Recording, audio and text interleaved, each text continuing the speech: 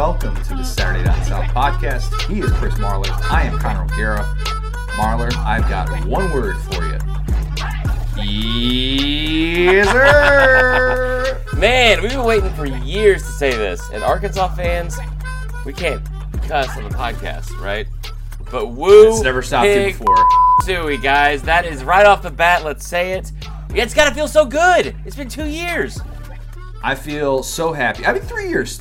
1,071 How much days. has changed? How much has changed since Arkansas last won? I can tell you firsthand, I have lost, gained, and then regained a minimum of 70 combined pounds. There's Carol one Baskin thing. happened. Carol Baskin happened. We had an entire global pandemic. Tua was a thing. Yeah. 17 five-star quarterbacks transferred out and into Georgia during that time. TikTok came and went. Oh, well, I think TikTok's still around. There's a what else happened? We missed so much. They made at least, well, actually, they did make a Fast and Furious movie, which is probably the most depressing part. Arkansas. I am so happy for Arkansas fans because I know this has been rough, and this is like one of those things that before this job I didn't really have any like direct ties to Arkansas fans or anything like that. But then like you do some radio stuff and you talk to people at media days and you communicate regularly with some of these people.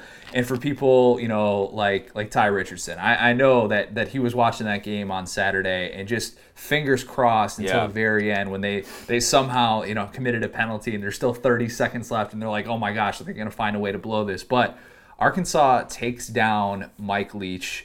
And that today is our big headline. We're going to get to everything in the SEC. We're going to recap every single game. It was a wild Saturday overall in college football. 8 teams in the AP Top 25 went down. Mississippi State, Oklahoma, Texas, UCF, Auburn, Texas A&M, Hold on. and Memphis. Go back. Oh, yeah. God, that just, oh, man. That whole sentence just did things to me. Texas lost, which is not great for my college football playoff pick, whatever. But Texas lost. Oklahoma lost, but they won the first half. UCF lost, and Auburn lost. To Tulsa, again! That is just a damn perfect day of football. If one other team lost, it would have been literally a perfect day of football. We have, we're going to recap kind of the way that things went with some picks as well, some things that we were looking for in these games that actually came to fruition a lot more this week than the opener. Don't quite feel like, oh, maybe I shouldn't be doing this for a living and telling people what's going to happen. Our confidence was pretty shaken last week, and I remember I said this to Allie. You know that whole meme they have? It's like, yeah, sex is great, but how about this? And I just remember saying to her, I go, sure, sex is great, but have you ever just felt validated in your sports opinions and it actually came true? And that's what yesterday was. It was like after a rough first week. It was after a rough first week. I had a goose egg. Shout out to Jay Woody, by the way, who I had to explain what a goose egg was in my Yankee voice. Right. A goose egg is an offer, a 0, an 06 and How did 1. you not And know I'm not that? like Joe Burrow. I am not going to count the tie as anything other than a loss. Right. It's a goose egg. It's 0, calling out Joe 6, and 1. No. the Like Joe confidence back. Burrow. Like Joe Burrow, I am not counting a tie as anything other than a loss because I did not win. Yeah, this isn't Canada. I hate that about gambling too. I mean, it's good to get the money back, but like still, I said this going into the season because I was like, man, this whole year it's been odd. Like you just don't get into your routine because like preseason especially, it's like the summer months, you're just scouring through these Phil Steele magazines and media days and this and that, and you're learning about all these different players and stuff and making these bold predictions. And it didn't feel that way as much this year because it was like there's still this like negative cloud and possibility of that we might not have a season. And so I didn't know if I was just going to be like this all year. Like if I was just all of my predictions would be wrong all year because like I just didn't know what we were going to see. And it only took 1 week. Got our swagger back. If I was like, I mean, that's one of those things about this business too that you learn that like you don't necessarily like always root for specific teams or something like that, but you just don't want to look like a total idiot. So We will recap the entire day that was in the SEC. We're going to guess some Week 3 lines. We've got Sunday apologies as well, the new staple, the new post-mortem staple. But before we get to all of that, Marler, our friends at Texas Pete provided me another great lunch yesterday because just because it was the weekend doesn't mean I was going to break from my routine. Of course, I doused some chicken in Texas Pete. And it's always the halftime of the noon games when I do that and I bust out the Texas Pete. But I think you over under 2 meals that you had at Texas Pete yesterday. Oh, I smashed the over. Okay. And also I did it for a very, very special reason. We got to do a little promotion with Texas Pete yesterday. It was awesome, and it was a home gate giveaway. I don't know if you saw this in the Facebook group. Really cool thing. They gave us a home gating kit that was complete with just like everything you would need to have just a bomb ass tailgate. So it's they had. I'm trying to look at the actual picture right now because there's stuff on here, Connor, that I didn't even know they had. Of course, you have the wing sauce, hot sauce. You have salsa that I didn't know about. I love. I'm salsa, a little bit upset, Big Texas salsa Pete, guy. because I'm a huge salsa guy. Used to drink it in the mornings. Didn't realize it had a lot of sodium in it. Regardless, Texas Pete dust. Texas Pete dust. Masks. We have, what do you call it? Pop sockets. Koozies. Apron. Hats. Everything you would possibly need for the sauces and dry rubs and all those things to make an incredible tailgate. All you have to do is send in a picture to us with the hashtag HomeGate with Texas Pete for a chance to win. They gave them away yesterday. It was awesome. It was really cool. So I had some for breakfast this morning. Pastor Patty Sue was all fired up about some stuff I'm not going to talk about, and I got all fired up in my mouth with some Texas Pete. Good boy. There you go. Only way to start the day. All right. For the first time in 1,071 days, Arkansas got to celebrate an SEC victory. The streak ends at 20. Go figure that Mississippi State, the roller coaster that is 2020, was perfectly exemplified by the week-to-week of going from beating the team with the nation's longest winning streak, the defending national champs, in their place 1 week to the next week. On the road? Yeah. But Connor, I was told it was unfathomable that they would be able to, one, win a game the whole year, but laughable especially was the word. Was it laughable? Laughable was the word that was said that used by a certain unfathomable podcaster. is a tough word for me to say every time. But yeah, laughable. They would even possibly win a game because they would never win a game. They hadn't won one in 2 years. And why would they win one on the road? Okay, so a little peel behind the onion here. This summer, when I do SDS crystal balls, all that stuff, and I predict every single game of the entire SEC season. And I say this not to just like give myself credit because I'm going to show you why I don't deserve full credit for this at all. But don't do that. No, I'm going to come clean on this. I want to come clean on this. So this summer, when I do stuff like that, and I'm breaking down every single team, I had Arkansas going 1-9. The one game that I had Arkansas winning was against Mississippi State. Of course, that's in the preseason. When that came out, I'll say his name, whatever. Brandon Walker, host of Unnecessary Roughness, Barstool. Brandon Walker said, "Goodbye forever, Connor." As a response to that, which just when I tweeted out the link, that started a little bit of like a back and forth, like what I thought was a playful back and forth between us. And I said, I think that a team that doesn't really challenge Arkansas at the line of scrimmage, which I don't necessarily think Mississippi State will do, I think that actually sets up well. I think this is going to be a pretty random year, and I think maybe in week 2, Mississippi State doesn't have its identity figured out offensively just yet. Everything you said was based in logic and a thing of predicting based off like an analysis and that you had like conviction from saying. It wasn't like you were just like, shooting your shot and just saying like something just to say something. Right. So that was my logic for saying, I thought Arkansas was going to beat Mississippi State. So then Brandon, who is Mississippi State through and through, that guy bleeds maroon. I mean, that is who he is.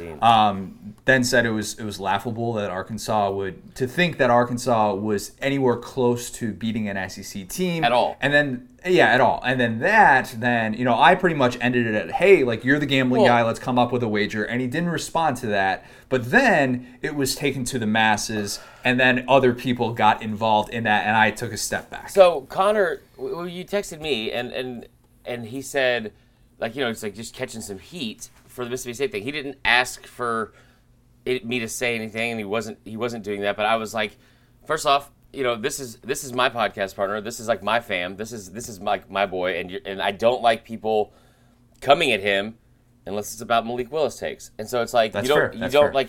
like this, especially this year. Like it's so easy on social media to sit there and call people out for being wrong and all that kind of stuff. And for that to have happened about this game kind of frustrated me, because it was like all these people were hating on you for something that is not that big of a deal. Like we're arguing the 6th and 7th best team in the SEC West, we thought, going into the season, right? And so I made the comment to try to just take some heat off of Connor. I was like, man, Mississippi State fans upset about Connor. You're going to hate the fact that I think they're going to finish last in the division. And, like, that's something that we can, like, laugh at, be wrong about, and take, like, accept that we were wrong, like, if it happens. I said that Arkansas was going to beat Mississippi State preseason. I said they were going to win like a couple of games. I thought they were going to be better than people thought. When that ended up becoming a thing, and I was like told like how, like, I made the comment that I didn't know how Kylan Hill would be in this offense versus Rakeem Boyd, and Rakeem Boyd had 4 or 5 offensive linemen coming back. Both ended up getting hurt in this game, Right. unfortunately, as well, which was a bummer. That sucked. And so, but like I was like, they have like better receivers at Arkansas. So I thought, and like they're not going to be in the same kind of offense, but there was just a lot more, I think, from that program that was like, it seemed like more stability almost going into that than facing a global pandemic with no spring practice and a brand new quarterback in Mike Leach's offense. And I was flat out told that I was an effing idiot for saying that. And we were called out on their podcast as two different well. things. Which, and they brought it up on the podcast, but without mentioning us by name. But so here's my thing, because anybody can get it. Anybody can get it if you want to come. Like if you seek me out, if you seek us out to start this shit.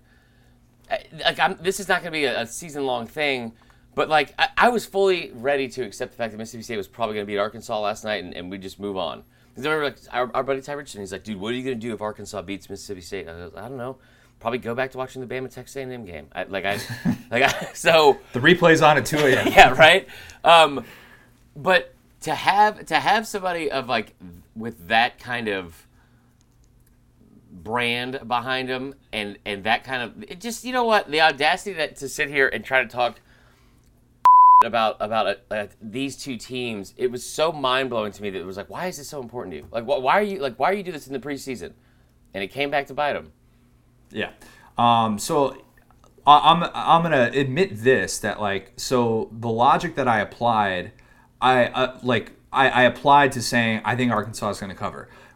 Heading into this week, I predicted Mississippi State to win. I predicted Mississippi State to win this game by 2 touchdowns. So I sort of backed off my preseason prediction, saying that I thought Arkansas would cover. I thought Arkansas would keep this game close. And for the reasons that I brought up, saying, look, I think Barry Odom's really good at his job. By the end of the night on Saturday, if you tuned in to SEC Alternate Network, whatever that was, you saw kind of the stuff that we've been talking about with Barry Odom, that he was going to have a better defensive game plan for this Mississippi State air raid offense than LSU had. LSU was sort of the perfect storm, and all of a sudden you see Arkansas come out with this plan, and we knew about it all week. You knew about it. They were going to have 3 up front. They were going to drop 8. That's what Barry Odom does at his best. Yeah.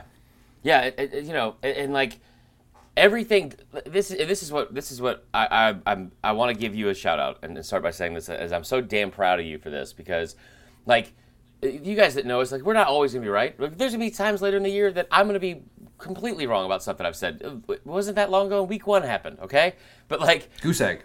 But like at the same time, and this is not me trying to like pat ourselves on the back, but I know how hard Connor works at what he does, and I know how many hours I devote to gambling research. And so it's like, none of this stuff, there's not anything we're going to go on here and just say something to say something. And if you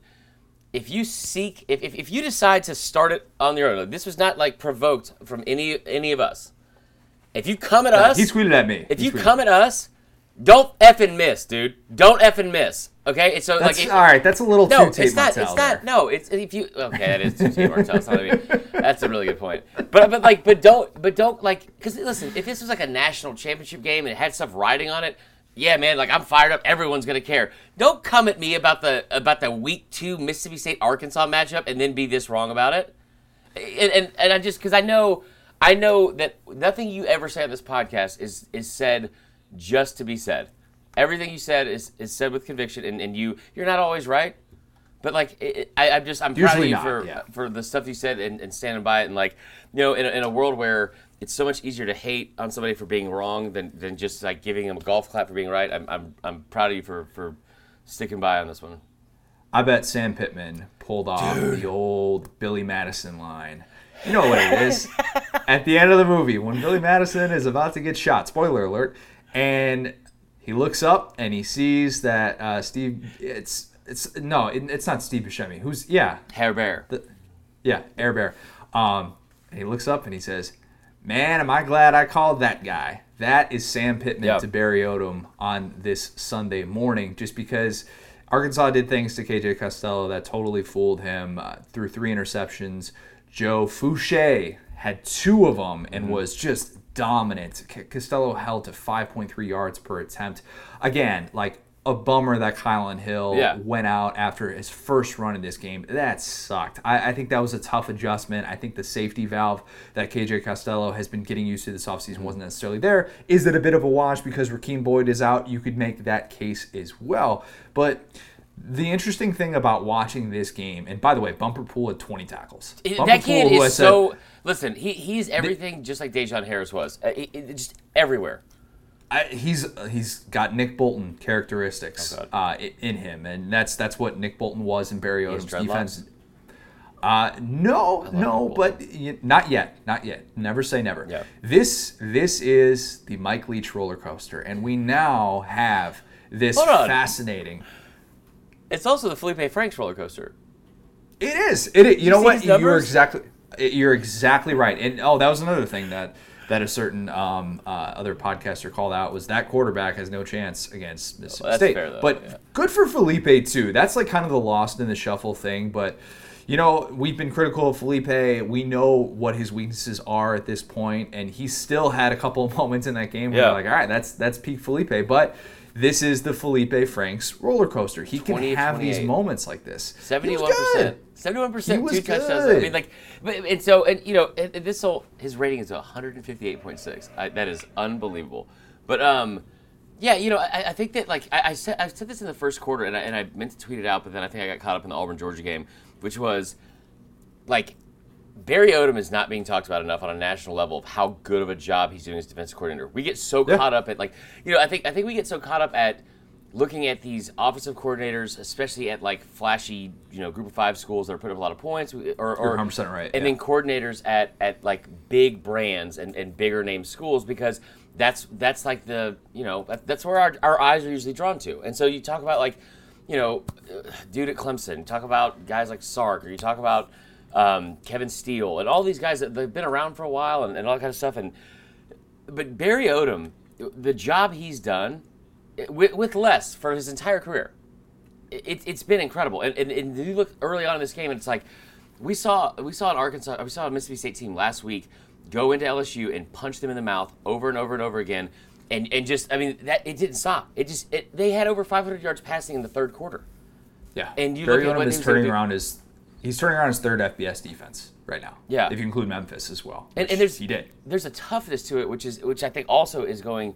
I don't want to say underrated, but it's going kind of unnoticed. And like this is twice now in 2 weeks that I've seen a team that is supposed to go in and just flat out impose their will and bully this Arkansas defense. Like nobody respects like Arkansas for like the most part in the SEC or nationally, whatever.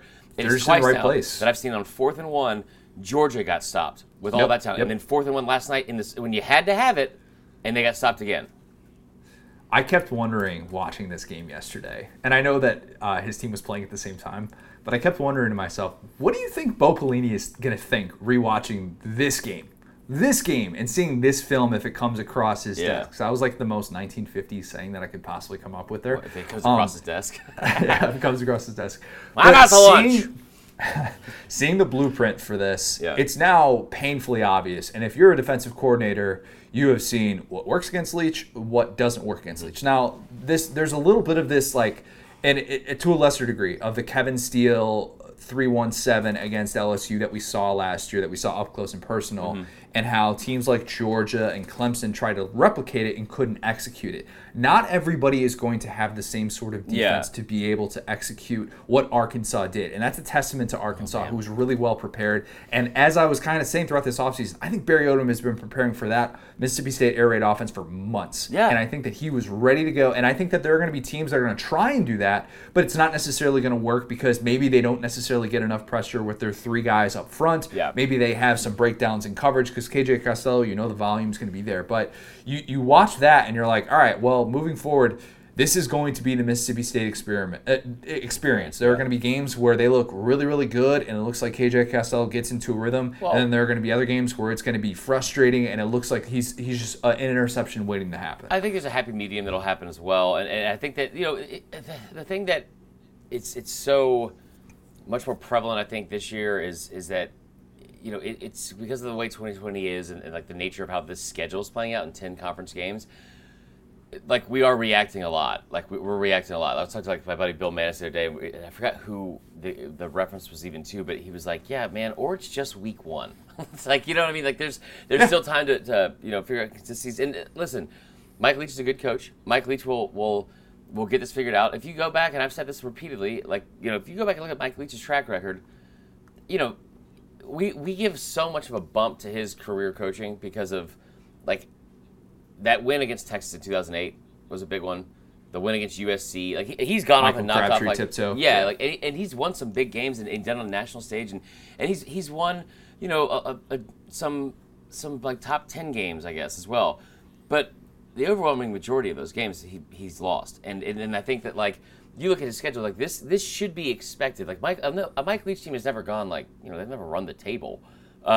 But, I think they'll be fine. They'll be back. He's a very good coach. He will figure out, like, how to move forward from this. And I think that, they still have – I don't think it was a fluke what happened against LSU week 1 necessarily. And I think that – No, I don't either. With this offense, like, they're still going to be able to be in, every game or a lot of games. And I think there'll be a lot to learn from this. But this was surprising.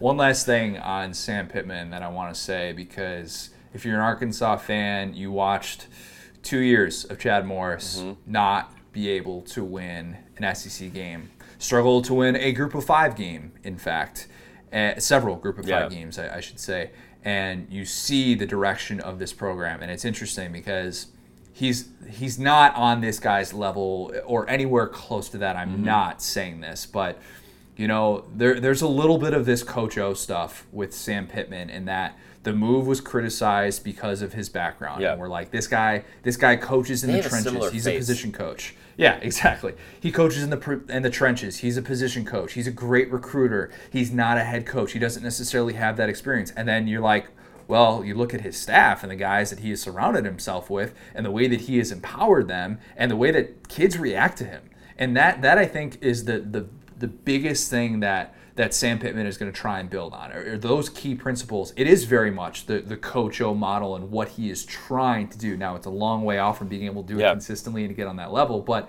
if you're an Arkansas fan, you're feeling so much better about this hire after the first 2 weeks of football and what looked like just an absolute gauntlet schedule for this year 1 coach. This guy who had never been an FBS coordinator is now kind of making people rethink the way that we were evaluating him. And I tell you what, man, like, for me, like, I was never going to doubt Sam Pittman, but I was never also going to be like, give him, like, credit for, like, this guy's going to take this Arkansas program to the new level. It's wait and see. But he's such a, I've never heard of one coach say a bad thing, one player say a bad thing about Sam Pittman. And I love the fact that he took the job at Arkansas and he was so excited, and you can see in his face, like, it kind of meant, not as much maybe as the Coach O thing in the state of Louisiana, but you could tell it meant a lot to him because, like, coming back home there and saying, like, he's going to retire there, yeah, and like the fact that when you can genuinely care about what you do and like who it impacts, and we said this in the spring, we heard from our people around the administration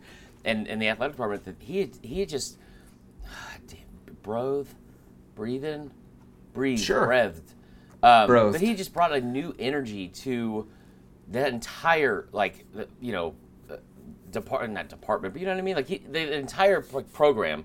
And then not just, we heard it from people outside of the football program, like the women's basketball coach, the men's basketball coach, like other people that he's in contact with constantly, like from that administration, that are like, he's just such a lovable guy, and he has so much energy, so much positive energy, and like, you know, like him getting phone calls from you know, his former players at Georgia getting drafted in the first round of the offensive line, and like how much you can see it meant to him, like he was like his guys were getting theirs. I really like Sam Pittman, and I hope he has success 9 games out of 10 a year.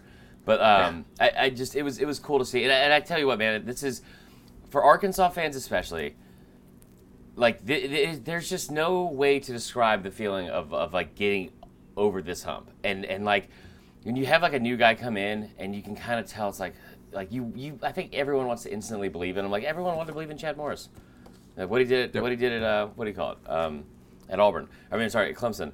But like it's got to feel really good to get this off your back, because Arkansas, as much as we've like made fun of them for the past couple of years, that's a very proud program and a very proud tradition, and it's got to feel even better that what Chad Morris did for Auburn last night. Let's talk about Sam Pittman's former team, Georgia, especially in the offensive line. That was a beatdown. That was a beatdown in the 125th edition of the Deep South's oldest rivalry.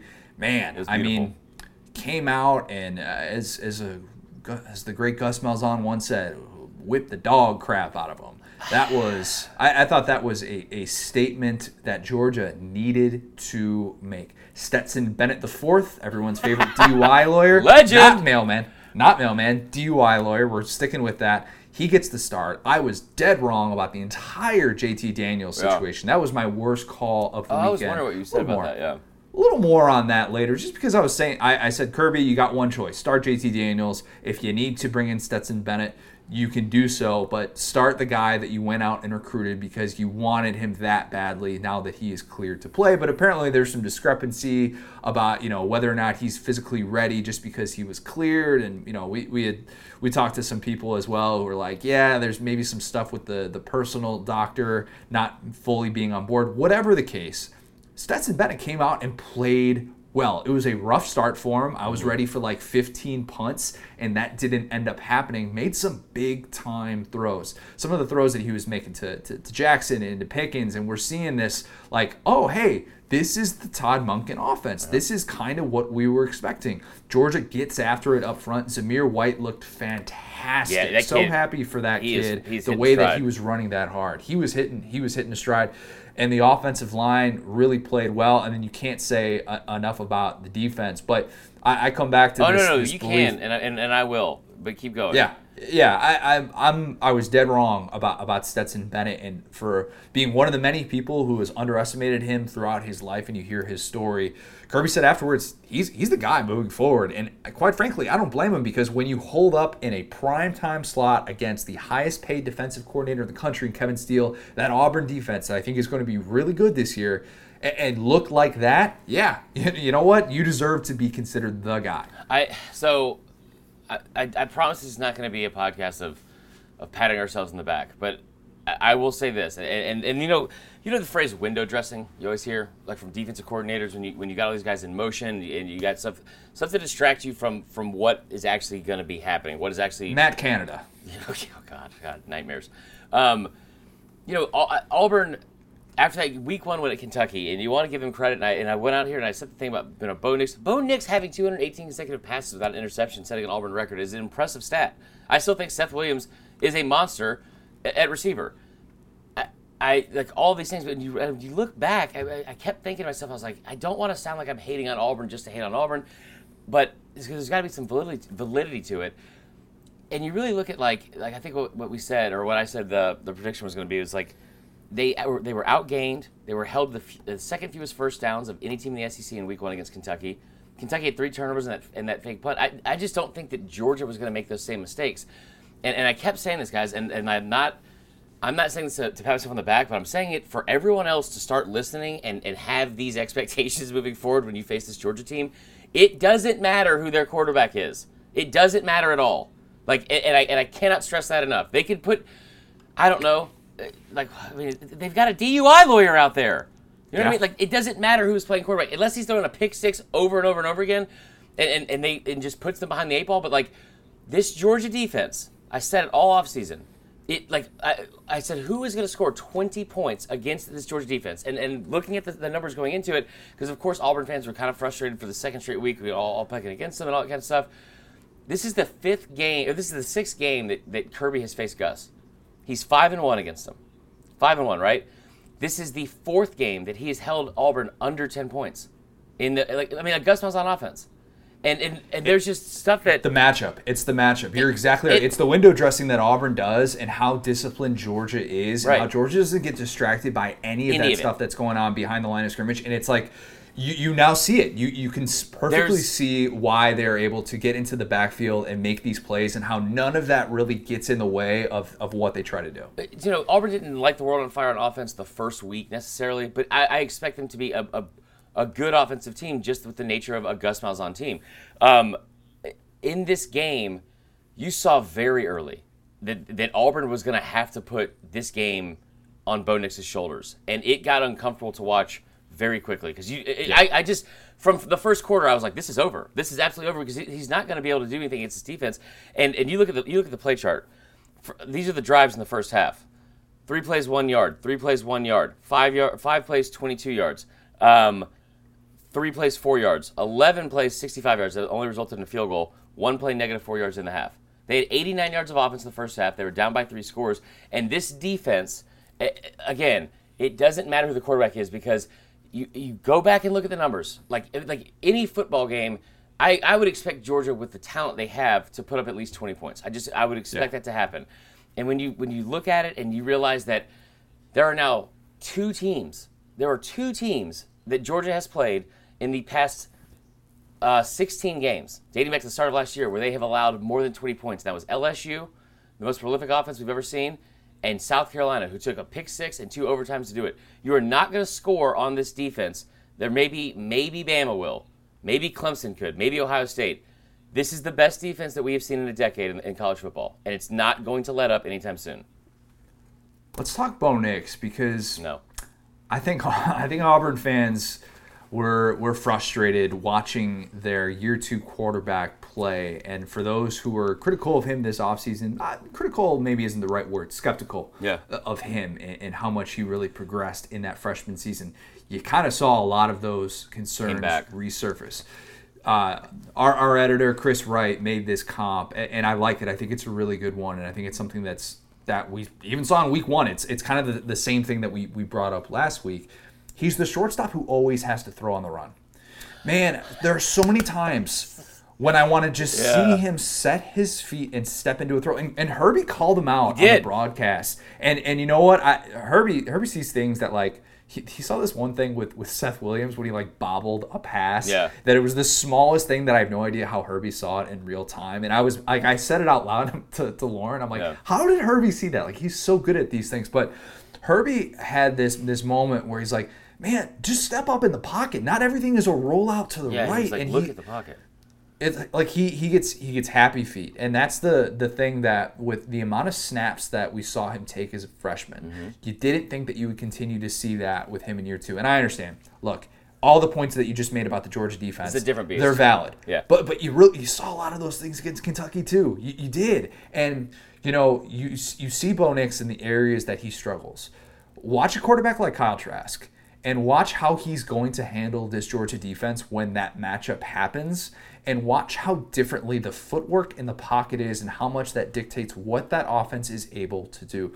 Bo Nix gets to this point where he essentially eliminates half the field. Because when he runs back like that, and he can only throw to half the field, everything's got to be coming across. Receivers got to break off their routes. Yeah. And it's like, dependent on Seth Williams going up and making a play, or somebody somehow losing track of Anthony Schwartz. In the front or back corner of the end zone, or right on the sideline.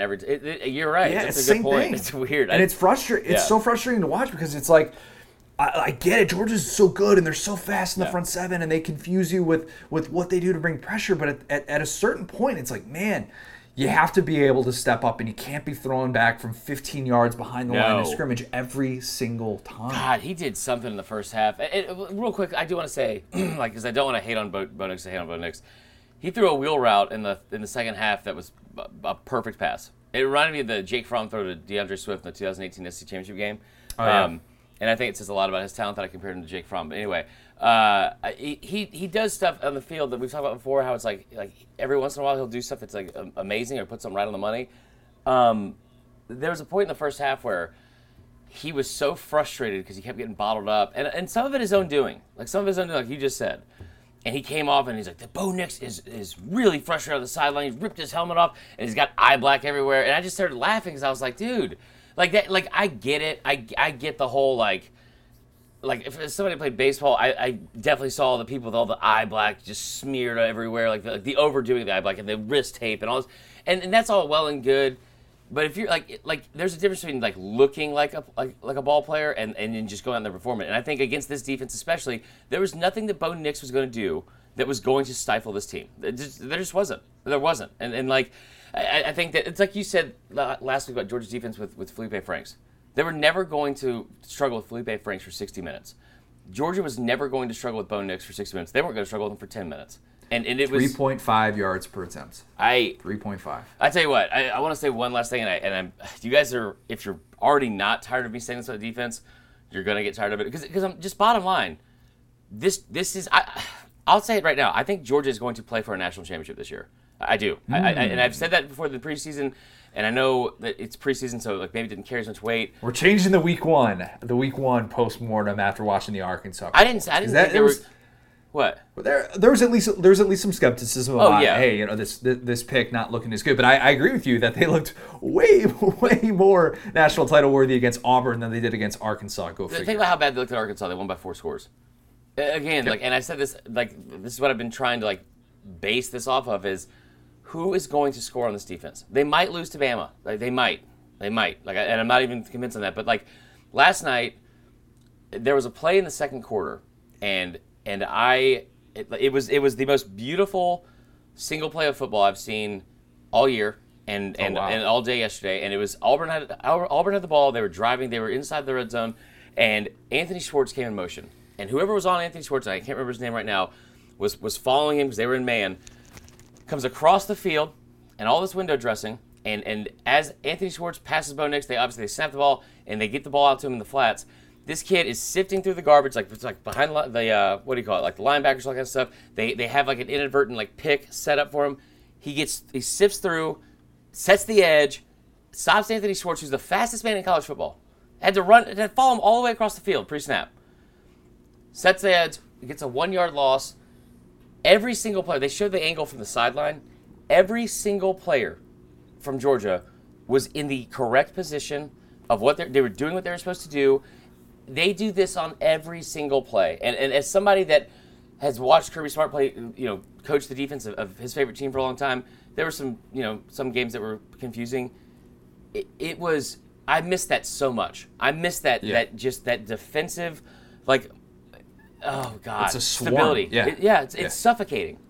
Yeah, it is. Yeah, and I didn't realize how disciplined Georgia really was until we got to see them up close and personal when we were there last year in Athens for that Mizzou game, and you just see the discipline. And it's off the charts. It's incredible to watch.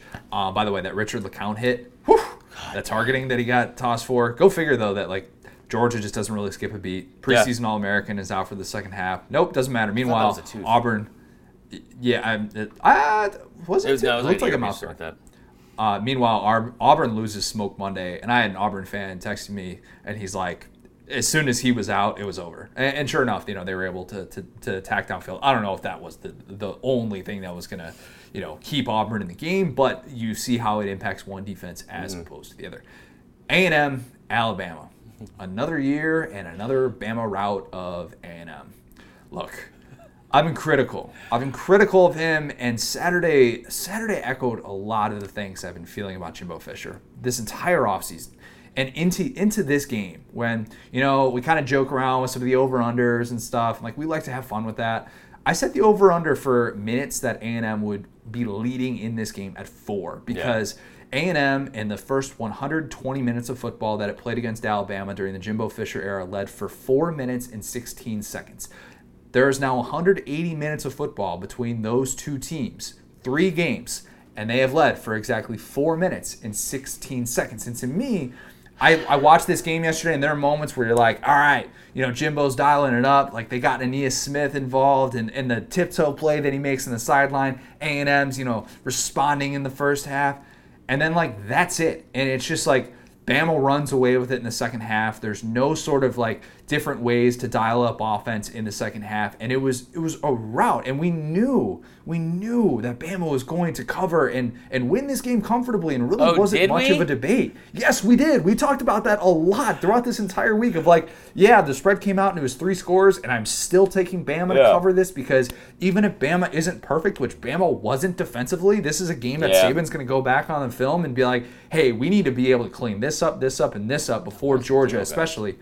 But you look at that game and you're like, yeah, Bama still won with ease. And I have something that I want to say about Jimbo, but before I do that, I want to give you a chance to kind of like, is that a fair thing to be at least frustrated if you're an A&M fan, the fact that like you see the difference in talent so much in a game like that? And honestly, and I'm not trying to say this in an arrogant way, I think sometimes I have a bad. It's hard for me to empathize with that, because I just this was never gonna be a thing. They were never gonna win.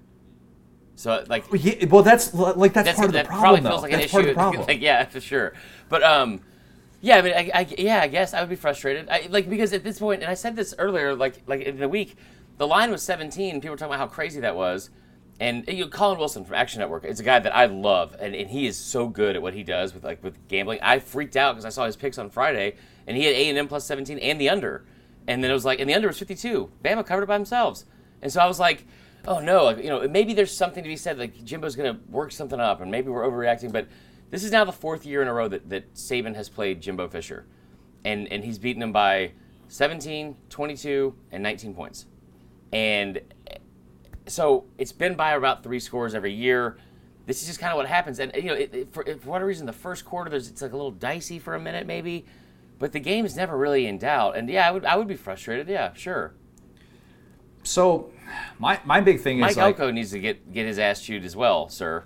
He does. Mike Elko did not have a good game, especially in the second half. That was an alarming performance, despite the fact that I think their defensive line's actually really good. I think they get after it. I think that's going to kind of lead into what I want to talk about with Florida later on in that matchup coming up this weekend. But with Jimbo, I just think we need to stop making excuses for him. I'm done with it, because it's year 3. When you're paid $75 million guaranteed, and you're able to retain your coordinators, and you've got all the resources in the world for recruiting and stuff like that, like, compare some of this stuff side by side with, compare it with Gus, compare it with Coach O, even compare it with Saban, because Saban inherited a program that was on sanctions. And you compare the start. Compare it to Kevin Sumlin, man. It's not even as good as Kevin Sumlin. And you can say, he had Johnny Manziel. Johnny Manziel was a 3-star recruit who had never played college football before in Kevin Sumlin's system. And Kevin Sumlin's system with Cliff Kingsbury made him better. Yeah. And so you look at what Jimbo has done with Kellen Mond, who is the most experienced quarterback in the SEC. And I thought Kellen Mond was okay yesterday. The numbers were a little bit inflated at the end when he's just throwing and doing that stuff. But at the same time, it's like you're 2-7 in true road games now in year 3 with all of those resources. Not against ranked teams, but in true road games. Just true road games. And I tell you what, at least with Sumlin, we make fun of the way he trailed off in November all the time, but at least with Sumlin, they were in it. Like, at least with Sumlin, you saw your logo, like, on the screen when they talk about like the top 4 teams in the college football playoff or something. Like at least going in November, you were in the top 10. This is, and I'll tell you what, it would be easier. It'd be an easier pill to swallow if they hadn't just beaten Vanderbilt at home by 5 points in year 3 that's with Jimbo Fisher. And I think that, like, it's still a long season, but Florida is a different animal, and you couldn't stop Bama for anything yesterday. And I don't know how you're going to be able to stop that Kyle Trask offense, but I'll just say with Jimbo, I brought this up. I don't think he is, especially now looking at it, I don't think I was wrong to put all the blame on Jimbo for what happened at Florida State. They've got just some really foundational issues with that program. Yeah, they do. Obviously. They definitely do. But I'll just never forget, like, hearing from, like, my buddy Tyler Huck and people close to that program, what the character stuff they were saying about Jimbo was so surprising, because it was like, where is this coming from? Like, why is he, like, the minute he was criticized was the minute he turned around and started gaslighting the program and saying like, well, that's because I need more money for facilities. I need more money for this. It's always excuses. It's always excuses. I said this like a couple years ago, and it's like, I don't think. Listen, anybody that wants to willingly come to the SEC West when Saban's there and now LSU and like it's gonna be. It is the toughest division in football, and people keep coming to it because you get all these opportunities and all the money and all that kind of stuff. Same thing with Brett Bielema. Same thing with Jimbo Fisher. Why the hell would you choose to leave the Big Ten West or the ACC to come to the SEC West? It's just it's the toughest division in football, and I can't believe A&M paid him that much money, but, and then made that stupid plaque about national champs. And listen, there's still time he could get there, but I think we are seeing like. A&M is who A&M is. Like this is what it is. Like this is who they are as a program. He is 1-6 against the likes of Alabama, Auburn, and LSU, and you could argue that one win, the 7 overtime game against LSU, probably shouldn't happen. So, I'm watching this game, and what did I tell you beforehand? What was the text I sent you right before the game started? I don't know. You got me thrown off. Sorry, my bad. I said I could be wrong about this. I've been wrong sometimes this year. I have a feeling that we're going to run these people out of the effing building. And sure enough, that's what happened. You know what sucked? What's the that? fact that Gary Danielson in the middle of the third quarter, and this isn't like a ripping on Gary Danielson thing. That's not really the point of this. They hit a field goal late in that game, and he's like, "This is just about getting the guys to feel good again. This is about getting A&M feeling good, like they got something out of that drive to like make it a 3-score game or whatever it was." And then when Aeneas Smith has that garbage time touchdown, he's like, "This is about feeling good, getting on the plane." Man, that sucks. That absolutely sucks. The fact that that's still being said about your program in year 3 when you paid someone $75 million guaranteed and you have the resources. And I know the division's tough. But if you look at what Coach O did, what Gus Malzahn did taking over a program that didn't win a single SEC game the year before, and you look at what Nick Saban did taking over a program that had those NCAA sanctions, it's frustrating, and I feel terrible for A&M fans because we have this thing like in college football where we feel like we can only talk about if a guy's in the hot seat if he has a realistic buyout, with the exception of Auburn. That's like the only case. Yeah, that's true. But like, I'm not saying that Jimbo Fisher is going to get fired. I'm not even saying that he's a bad coach. But the lack of progression is just alarming. And I'm going to say all this now because I have something later on that's going to contradict a little bit of what I'm saying in this moment. But like, That to me, watching that game was just so evident. And if I'm an A&M fan, I'm wondering what these next 3-4 years are going to look like. I really, really am. Well, I think also part of it is you got to think about this too. At the time of the hire, this is at a time before Tua was doing Tua things at Bama, and for Joe Burrow was doing stuff at LSU. There's a lot of guys I think that maybe came in and thought they could win with their style of football because it matched up well with what those teams were doing at the time. Like I just don't see A&M being able to stay with a team that's putting up 52 points. You know what I mean? Like, and that happens against LSU. Put up 50 against them last time they played. Bama put up 52. I think they put up 47 like last year. Like I don't see the style of football that these teams are playing. This isn't working. No. Jimbo's got to surrender control of that offense and go in a different direction. He's got to be willing to do what Coach O did, which was say the defense more than anything, man. That as well. But I'm a little bit more alarmed by the fact that they can't scheme receivers open, and that seems so difficult. So I think that's kind of a discredit to how Alabama played on defense, for one. I'm not saying just this game. I'm saying against good competition. I will say that like the problems that I've seen with them, for the most part, are defense. Like that Auburn game last year in A&M, you're behind the entire game, against a freshman quarterback. And like, again, when you were playing, like they beat LSU and they put it on a damn cup. Like I don't understand. I still never understood that. But like, then you go back into Baton Rouge the following year and you lose 50-7. Like you are routinely giving up half 100 to these good programs. And we talk about how great Mike Elko is. Or you do. Yeah, I mean, I definitely have been on the pro Mike Elko train just because I think that I think up front what he does to take away teams' running game is usually successful, and I think that there's something to be said for that. But I agree. I mean, they have issues across the board, and this is going to be really difficult to get to 6-4 or 7-3, which many people were saying that was what the expectation should be for A&M. This was a New Year's Six type of year for A&M. It was supposed to be, and I would not bet on that. The opt-outs have not helped at all. I tell you what, the second touchdown they had that schemed open, I don't even know what our defense was doing, but like that was able to scheme them open was good. And I tell you what, next time we talk about Bama, we're going to say some positive stuff about Bama too. Yes, Mac Jones, the Heisman race is looking a little bit intriguing. Jalen Waddle. He's a freak. He's a freak. And John Mechie being the third guy, that was a scary sight for SEC defensive coordinators to see the way that John Mechie was able to get open like that. Oh boy, they have 3 dudes. They have 3 legit dudes. Devontae Smith hasn't really even hasn't even come out yet. Yeah, it's crazy. Mac Jones. It's at some point people are gonna have to start saying that like, and respecting the fact that when you talk about how good this team is and giving Mac Jones credit, because I don't know if you guys are starting to see it. He's really fun. He's got some swagger to him. He is does. really fun. I've noticed this since 2017 because of this damn handshake video with Damian Harris. Kid's got some swagger. He's got some juice, and the fact that we can't just at some point you're gonna have to admit that, not you, but I'm saying people are gonna have to admit he's a good quarterback. He's actually a very good quarterback, and it's not just because he has the best receivers in the country. But we'll settle that another time. He's very good. South Carolina and Florida, the Muschamp Bowl, the Spurrier Bowl, whatever you want to call it. By the time that we're going to be finished talking about this game, over under 1.5 Mike Bobo plays do you think have been run? Wait, what?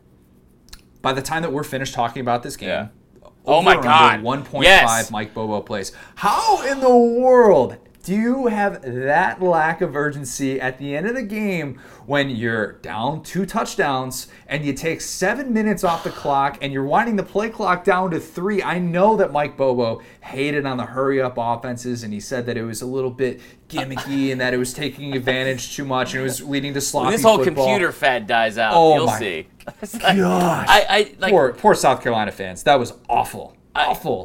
Does Will Muschamp know the value in points, how much a field goal is?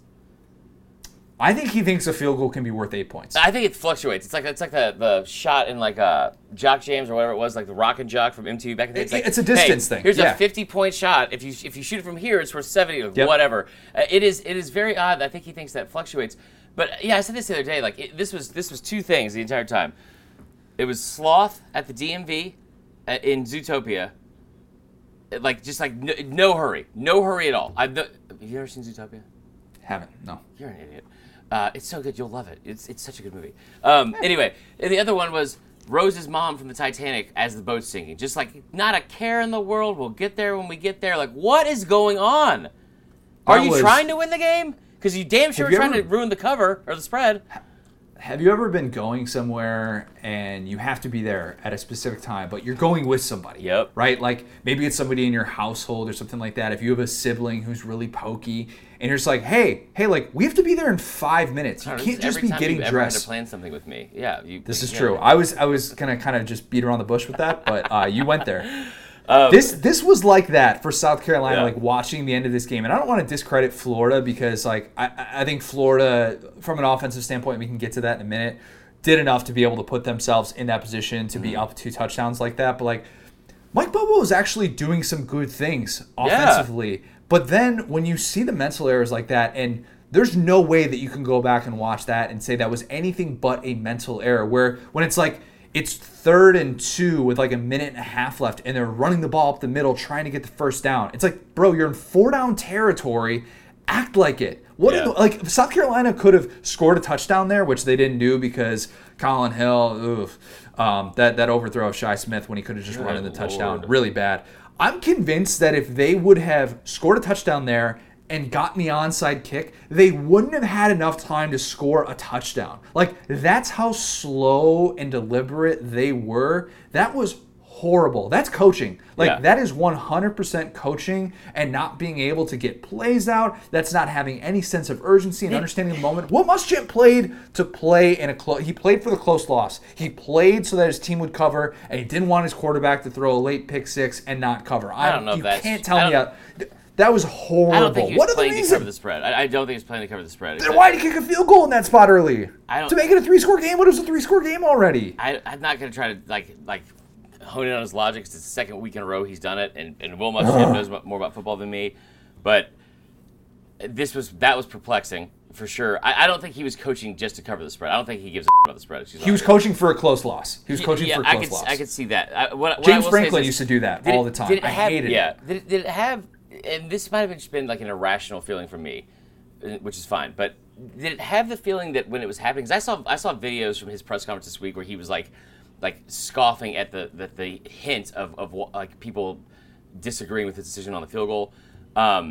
Did it have the feeling while they were running these plays that it was like those two that everyone was like, "Hey, what are you doing?"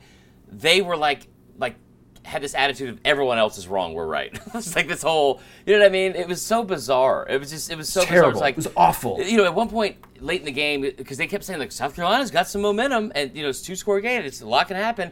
And part of that's the broadcasters trying to build up, you know, what could possibly happen. But at the same time, this Florida defense is trash, and they weren't able to stop them for most of the day. And so it's like, you know, like, well, I mean, they were, but like I'm saying, like from a yard standpoint, they were still getting yards, and I don't understand how, because Shi Smith is the only guy on that team. They were giving up yards to a guy who was projected like a third-string running back at the start of the year. By the way, is the only reason that South Carolina like slowing things down and not moving fast is because they realize if they throw the ball, they need to throw it to Shi Smith, and they need to actually be able to give Shi Smith a breather because he's the only guy on the field. He's the only receiver who can catch a football for the team. Yeah, for real. It blows my mind though that like they were saying that like with less than 4 minutes ago, then less than 2 minutes ago, they're like, get up to the line of scrimmage and run the play. Like they're snapping the ball at 9 seconds. Like I just don't.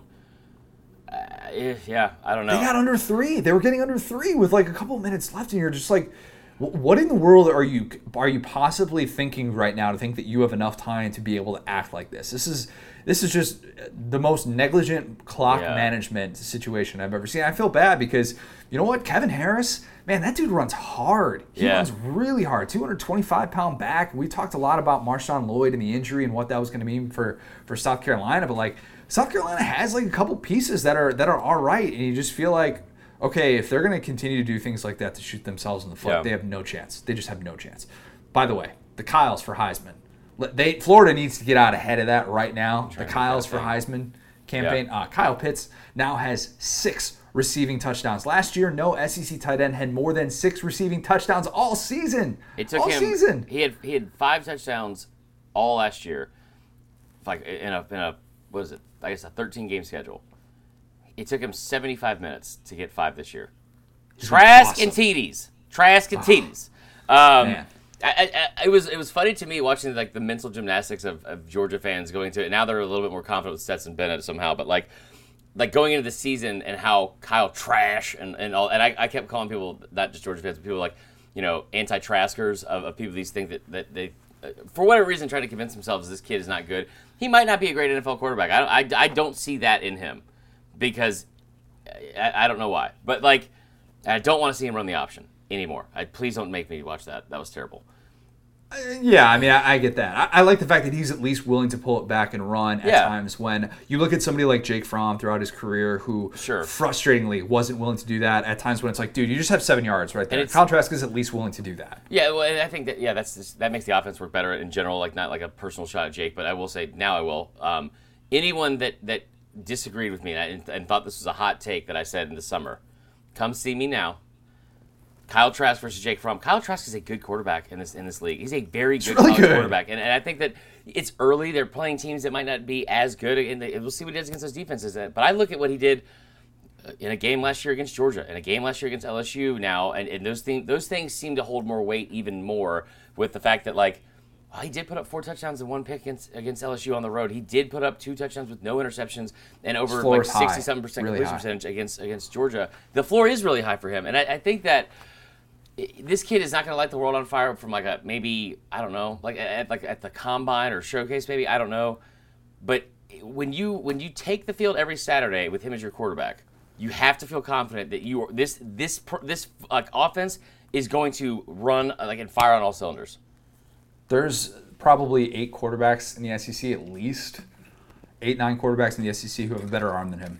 JG, Felipe, these guys, Kellen Mond, better arm than Kyle Trask. There's no doubt in my mind. But, you know, I was watching our guys late on SEC. Yeah, on SEC Network, and watching Roman Harper talk about this, he's like, I don't really care about arm strength. I just want a guy who can throw a catchable ball, and that's what Kyle Trask does so well. Through 2 games, 10 touchdowns, 1 interception, 72% accuracy, 342 yards per game. The competition is going to get better, but you look at those numbers, you're like, hey, a certain Joe Burrow started off 2019 very similarly to that. Just saying. Yeah. Just saying. You had the graphic that was out there as well. That was not received well. And just so we're all clear, the jinx is still working because the moment I finished the first edition of that graphic, he threw a pick. Of course. LSU and Vandy. Bounce back week for LSU. Big time. Had a feeling that it was going to be the case for Miles Brennan. He's not perfect. He was not perfect on Saturday, but definitely good enough. I think we need to dismiss the he's not ready takes. I think we just need to get more of a realistic sense of. I saw Booger McFarland in the fourth quarter tweeting that in the Mississippi State game. Yeah, that he wasn't ready. And if you search Miles Brennan, what I'm saying is that you look at what he's done through 2 games. We have way more expectations of what the LSU quarterback needs to be able to do to win a game in this offense, and that's the big difference, and why I think.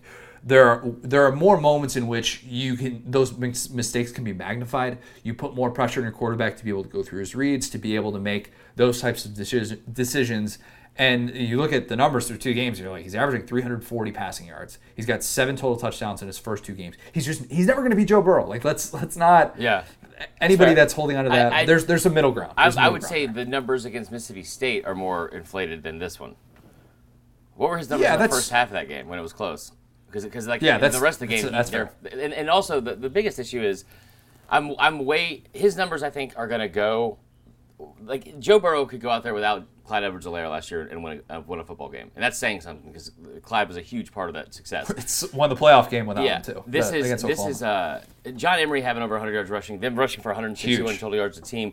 What impressed me most about the offense last night for LSU is, in a time where you could definitely panic. And like really try to hone in on one guy, like, hey, you got to take this over, you got to win it for us, whether it's Terrace Marshall or maybe even Emery or something like that, or Brennan, but where they could have kind of panicked and stuck to the most basic things that give them success on offense.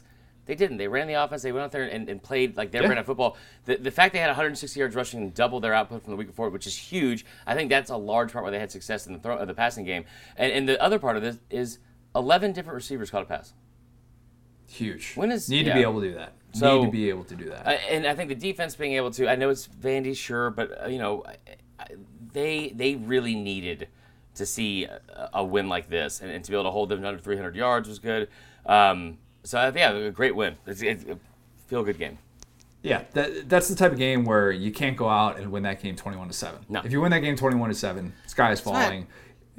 You're in a much different place right now as opposed to getting going, which they did in the second half. It was a little bit of a slow start, but they did get it rolling. Also, shout out to Gambling Picks yesterday because LSU was an 11-point favorite in the first half. I said early in the week take him at 10, and it got to 11. I still took it. Vandy lining up. They missed a touchdown with They missed a 25-yard field goal. They missed a 25-yard field goal as time expired in the first half to cover the spread. It was a beautiful thing. Oh, man. Rough day overall for Vandy, but very much a bounce-back game for LSU. I think if you were selling all your LSU stocks saying, this is a 4-6 team, this is a 5-5 team, you're like, all right, that's what we expected LSU to do against a team like Vandy on the road. Mizzou and Tennessee. Now, this is a game that I felt actually really good about in the third quarter of kind of the way that I thought it was going to go, and then Tennessee did something that I think it's easy to overlook this, but we haven't necessarily seen this from Tennessee as much throughout this winning streak. They kept their foot on the gas. Yes, they did. They kept their foot on the gas in the second half offensively, and Tennessee in many ways was the vision of what Jeremy Pruitt initially wanted when he took over this program. Cade Mays was back, and it showed. On the offensive line, they just bullied Mizzou. A Mizzou defense, which we've given credit to and we've said is better than people realize. Eric Gray, Ty Chandler, they were phenomenal. Even JG, the former dual-threat quarterback, had a couple of rushing scores. JG is much better when he's not getting demolished. I think that's evident. Tennessee's offense had moments of 2017 Georgia. And I'm not saying it's the exact same thing, but where you look at, the backfield duo with Gray and Chandler, and it's like Michelle and Chubb, and they're not on that level yet. They're very good. They're a very good tandem. Very good tandem. And with that backfield, that line, that's kind of what you would hope Tennessee can do. Like that's when Tennessee's rolling, that's what they're going to look like. Are they the best running back tandem in the conference? That's a good question. I would take him over Najee and Brian Robinson, to be honest, because Brian Robinson looked better yesterday, but I think from a Trey Sanders slow start. Trey Sanders slow start for Bama. But still, you wouldn't the second string running back. No, right. I think coming into this year, though, as we talked about that was a popular topic. I think you could make a case that even at Kentucky right now with Christopher Rodriguez and A.J. Rose, and then Kavosiey Smoke, when healthy, he went down early in that game. But they're getting to that point, and that's that's a testament to an offensive line that is just so much different than what it was 2 years ago. And that's a credit to Jeremy Pruitt, the way that he is recruited and the way that he has actually been able to develop talent in that strength program and all the cliche things that we thought were maybe possible for this offensive line. It really looked like it on Saturday. Yeah, I was really impressed with this. And there was a Tennessee's. They're in this weird stage of a program where they're coming back, where you get these weird wins like this, like where it's like, yeah, they won 35-12. What? Why did they get 12 points? Like, what's going on? Yeah. I think that there was what was most impressed with this team. Quick shout out, Larry Roundtree is about to have a season much like Rakeem Boyd did last year. I think where he's just going to be so underrated, and he's a really good running back, man. He did things like where he shouldn't have been able to gain a yard, and he was able to gain 6 or 7. And they're going to scheme him in ways that he wasn't schemed with Dooley. I absolutely believe. I hate that he's going to this season. It's early, but it's kind of a wash for Mizzou. But that kid is so good. He's so underrated. Now back to Tennessee. What impressed me most about Tennessee was they came out and just like kind of put their foot on the throat of Mizzou early, and you kind of expected them to.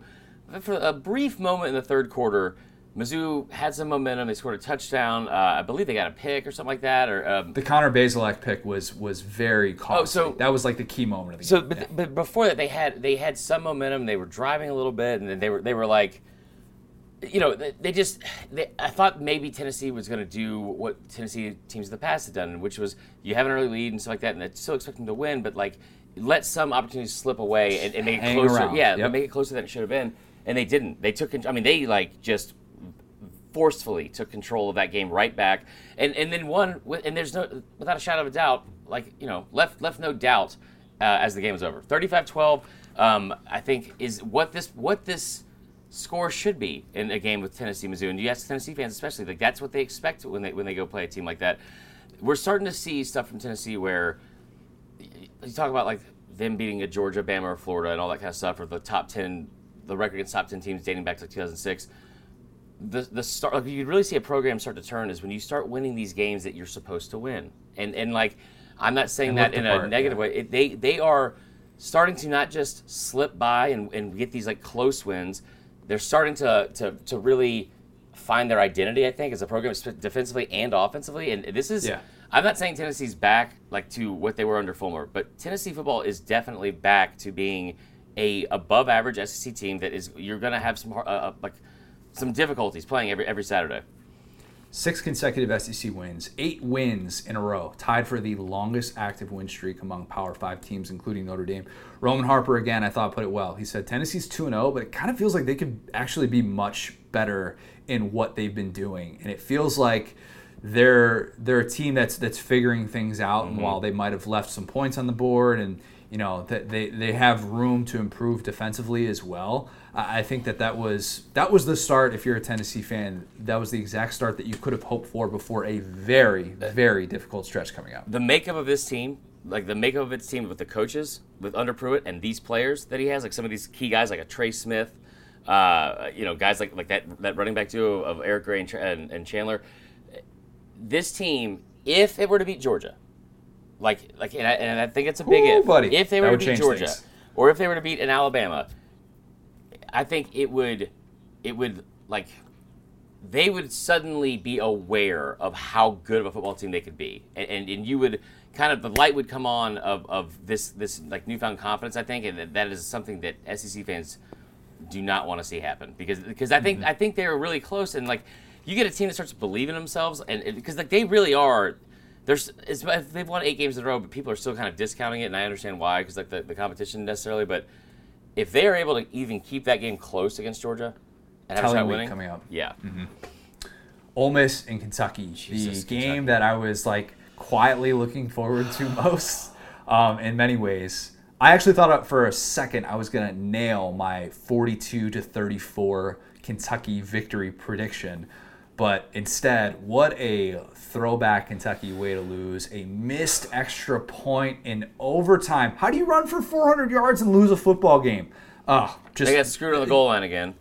They did. But the A.J. Rose sequence, which was preceded by his fumble that he had on the goal line, which, did he cross the plane? Yes, he did. Not. He 1,000% I thought initially he did. The fact, though, of like, he's on the 20-yard line, and I promise Ole Miss fans, I'm going to get to Lane in a second here, but where he's on the 20-yard line and he's pointing to the crowd, a 20% capacity crowd, and he's taunting, and he gets tackled on the 5. Yeah, I'm talking he gets tackled on the 5, and then that sets up the fumble after that, and it was just an awful sequence, and it kind of made me wonder, Kentucky in these first 2 games has just done the little things wrong, and they haven't been a disciplined team. They've struggled in short yardage. They've done stuff like that play, or fumbling on the goal line, or a missed extra point in overtime. Like these things where you just kind of wonder, like, is Kentucky maybe a little bit out of its element right now?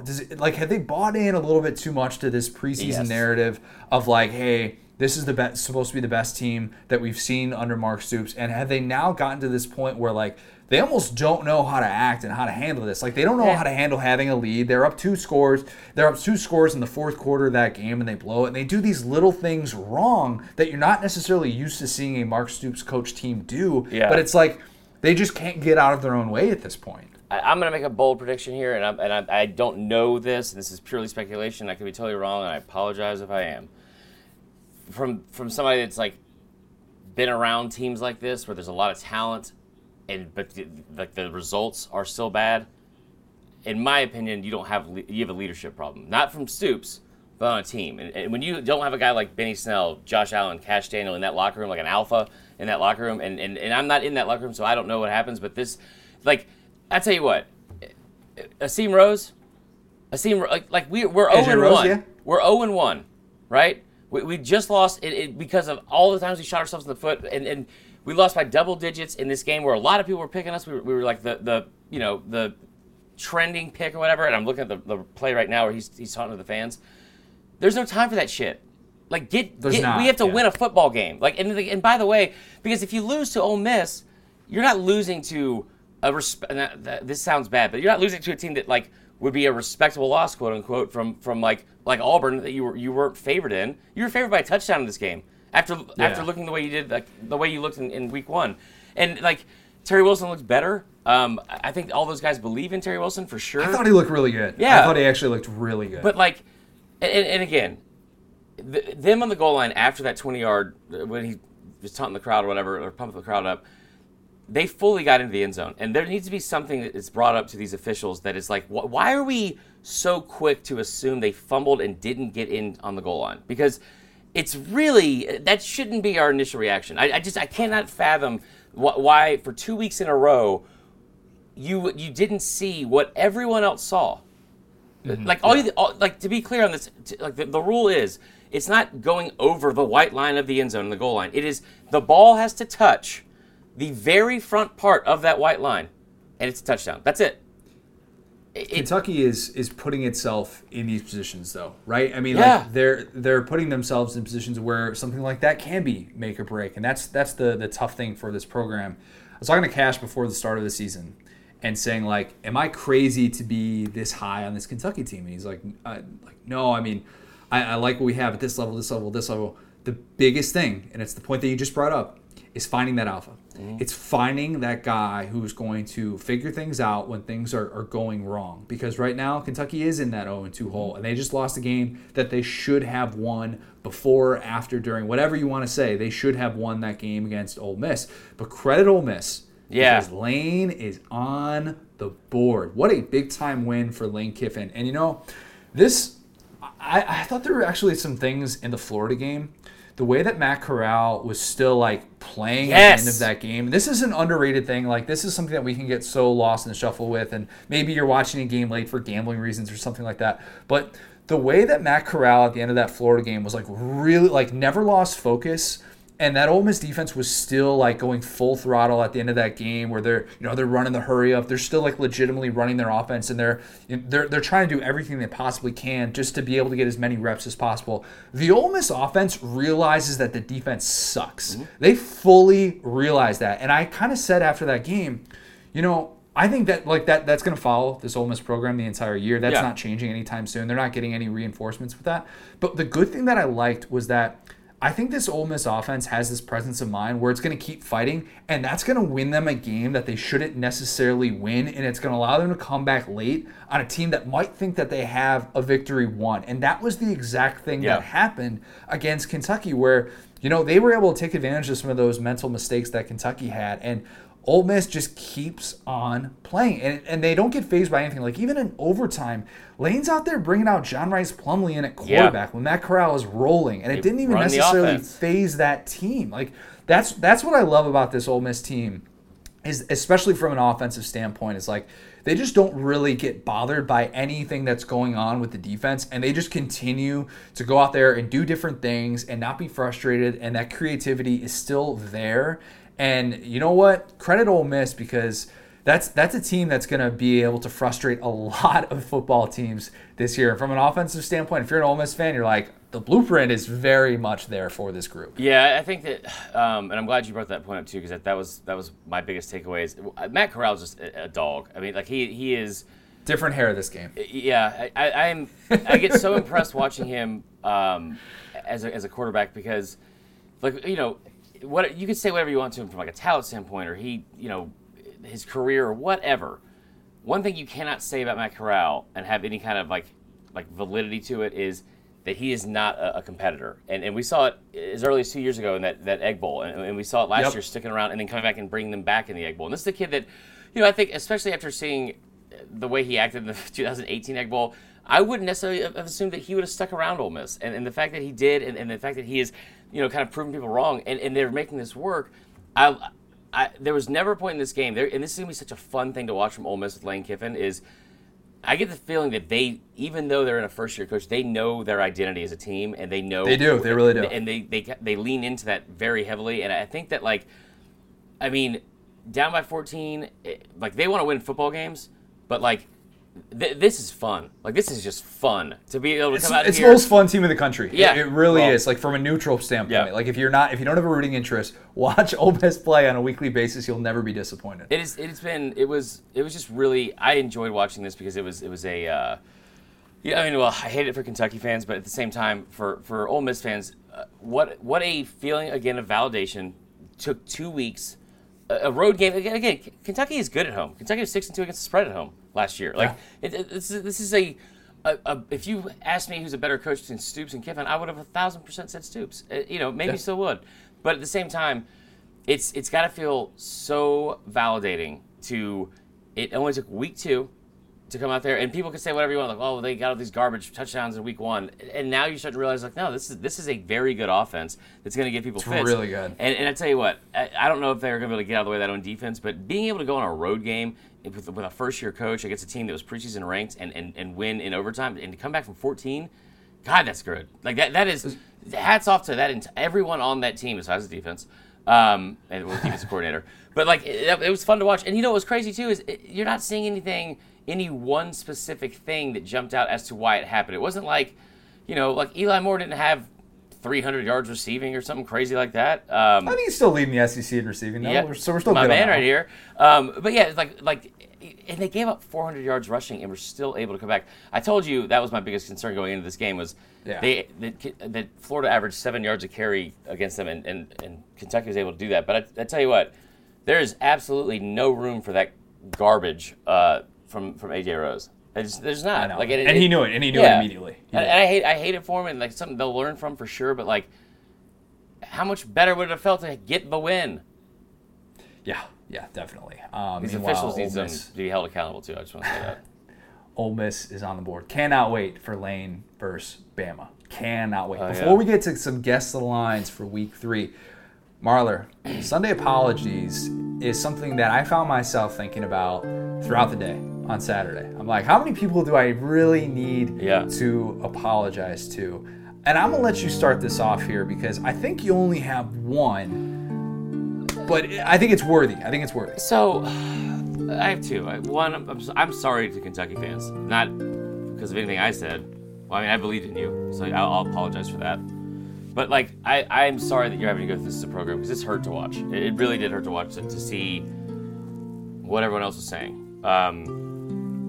The other apology is to myself for doubting myself.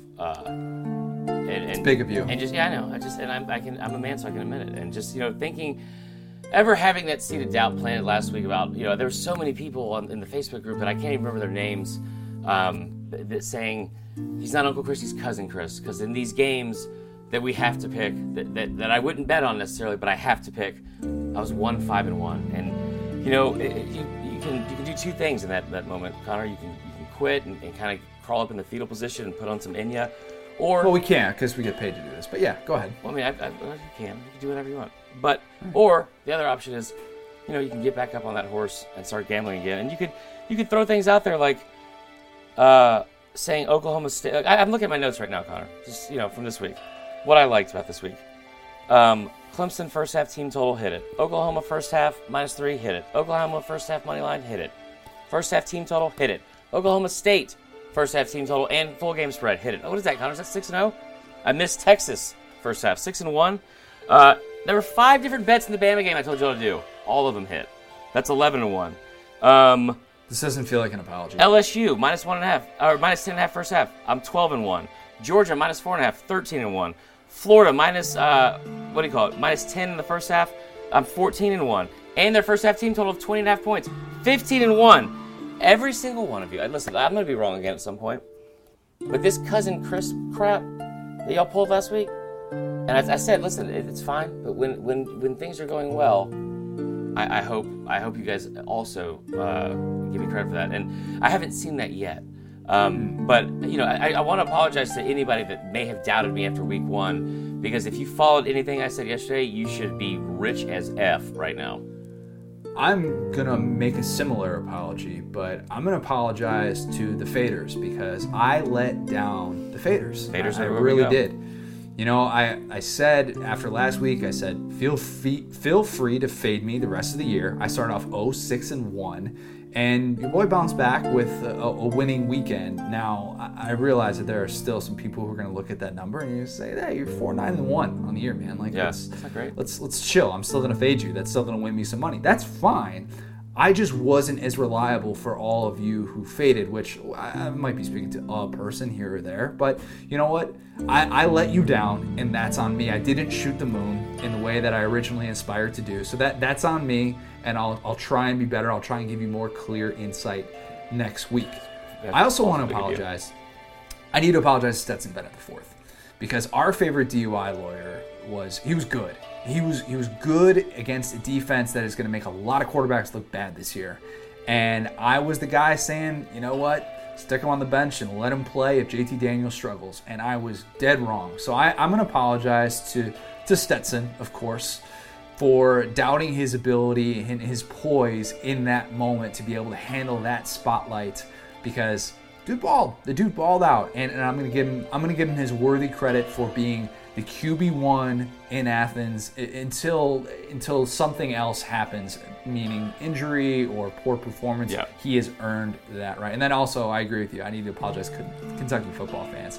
Just I'm sorry. I'm sorry that I helped get your hopes Yeah. up, maybe. And it's an 0-2 start. It's all too familiar territory for Kentucky football. But I think better days are ahead. Maybe not immediately because that schedule gets tough. But I do think better days are eventually ahead for the Mark Stoops era.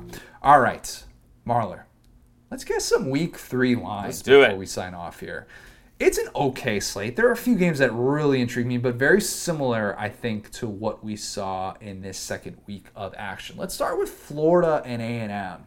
Now, I'm going to save my prediction for this for later in the week, but I kind of have this sneaky feeling that Florida's not going to be favored by as much as we would think, because I know the optics are Florida's got this explosive offense, and it's got 2 Heisman Trophy candidates, and A&M looked like garbage against Bama, especially in the second half. How can you possibly say that A&M's going to keep it close against Florida? That touchdown spread is intriguing. I think it's more of like Florida minus 6.5. Okay, it's a road game in. I'm gonna say I'll say 8.5, but my gut is saying 10. So. Do you think it's that high? Yeah. Okay. I mean, all right. Yes. I'd be very interested in that, despite all the things negatively that I said about A&M, because that was a preseason upset that I had. A&M beating Florida, handing Florida its only loss of the regular season. We'll see if we stick with that. South Carolina, Vandy. I know it's a game that you're going to have on Saturday. You're excited for that one. South Carolina is going to be favored on the road. I gotta think though, this spread's not going to be that big. It's not going to be that big. Like, I'm thinking 11 points. Ooh, I was thinking 7.5. Okay. I might have gone too high. I mean, maybe, but like I don't know. I think South Carolina. That hopefully by the end of next week we're able to say that at least we know South Carolina has a good passing offense or something. I don't know. Should be good matchup for Colin Hill, one would think. Arkansas Auburn, the Gus Bowl. Auburn is going to be favored in this one, despite the fact that Arkansas just got that monumental SEC win. Yeah. Auburn at home, maybe a little bit of that, hey, we're frustrated after an embarrassing loss. I'm thinking, though, Barry Odom's defense is going to keep this spread somewhere in the 2-touchdown range. I'll say Auburn's a 15-point home favorite. Ooh, I was going to say 13.5. My gut, which I don't know why I'm going against this because I was doing so well, but was 11.5. Okay. Which is stupid. It should be higher, yeah. People would definitely that spread would, yeah. Mizzou LSU gets the bounce back win. Mizzou is a little bit of a mess right now, early in the Eli Drinkwitz era. LSU is going to be, I gotta think, at least a 20-point favorite. I'll stick with that. I'll stick with 20-point home favorite against Mizzou. Wait, hold on. I'm confused. Okay. Yeah, I don't think so. That's 20 points is a lot. Bama was only favored by 20 points against Mizzou. That went up to 28 though. That makes sense. I would say.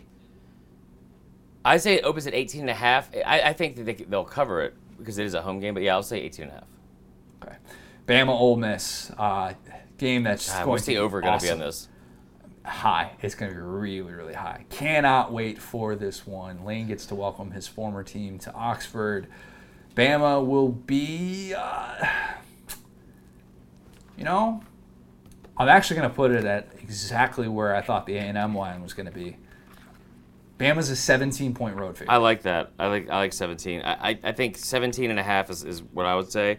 What I'm most interested to see out of this is the over-under?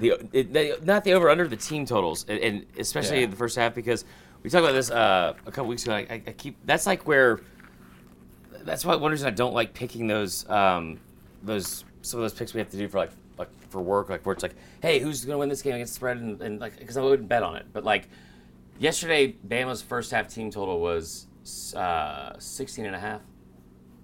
What is that? Like, I mean, what? Yeah. So, and I think their team total for the entire game was 34.5.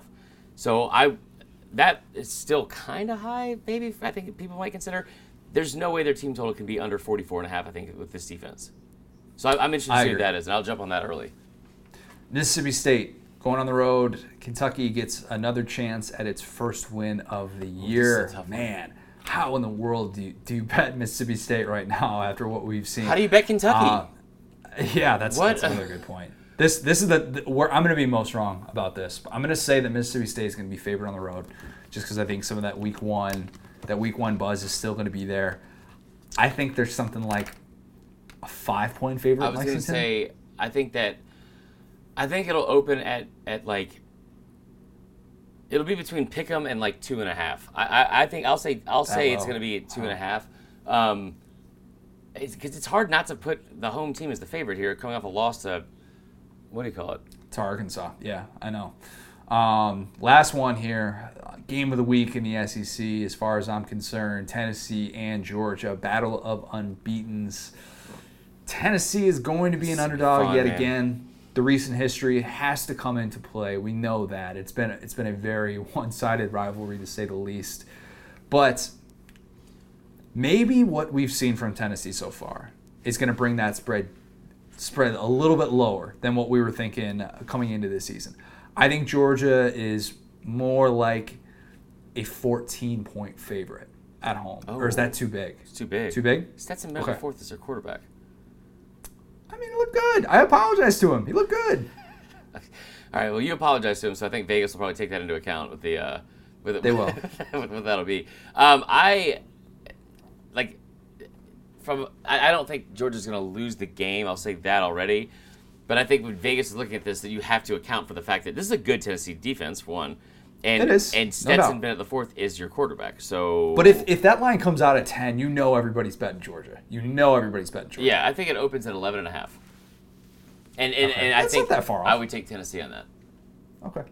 We will see how we stack up these lines. We'll be out by the time that people are listening to this, but we don't know the lines. That's the fun of this. All right. That was a very, very eventful Week 2 slate in the SEC.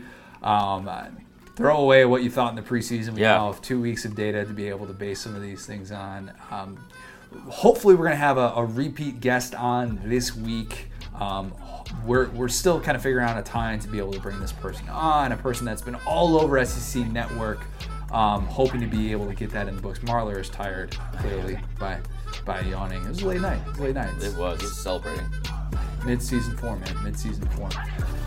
But make sure that you're following all of our social media accounts at SDS, at SEC Football, at Vern Funquist, at CJ O'Gara, at the SDS Pod. Follow us on Instagram where Marler is posting graphics that get LSU fans very riled up about comparing anyone to Joe Burrow. I stopped reading the comments. It's only week 2. I've honestly stopped reading the comments. It's ridiculous. Like the numbers are there. It was just a side-by-side. I thought it was interesting. Jesus. But follow us on Twitter as well, and you can see the Stetson Bennett takeover. Yeah, that was fun.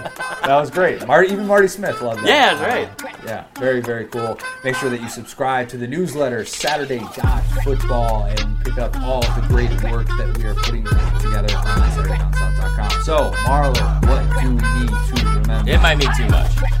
Talk to you guys soon. Good work, dude. I'll talk to you later.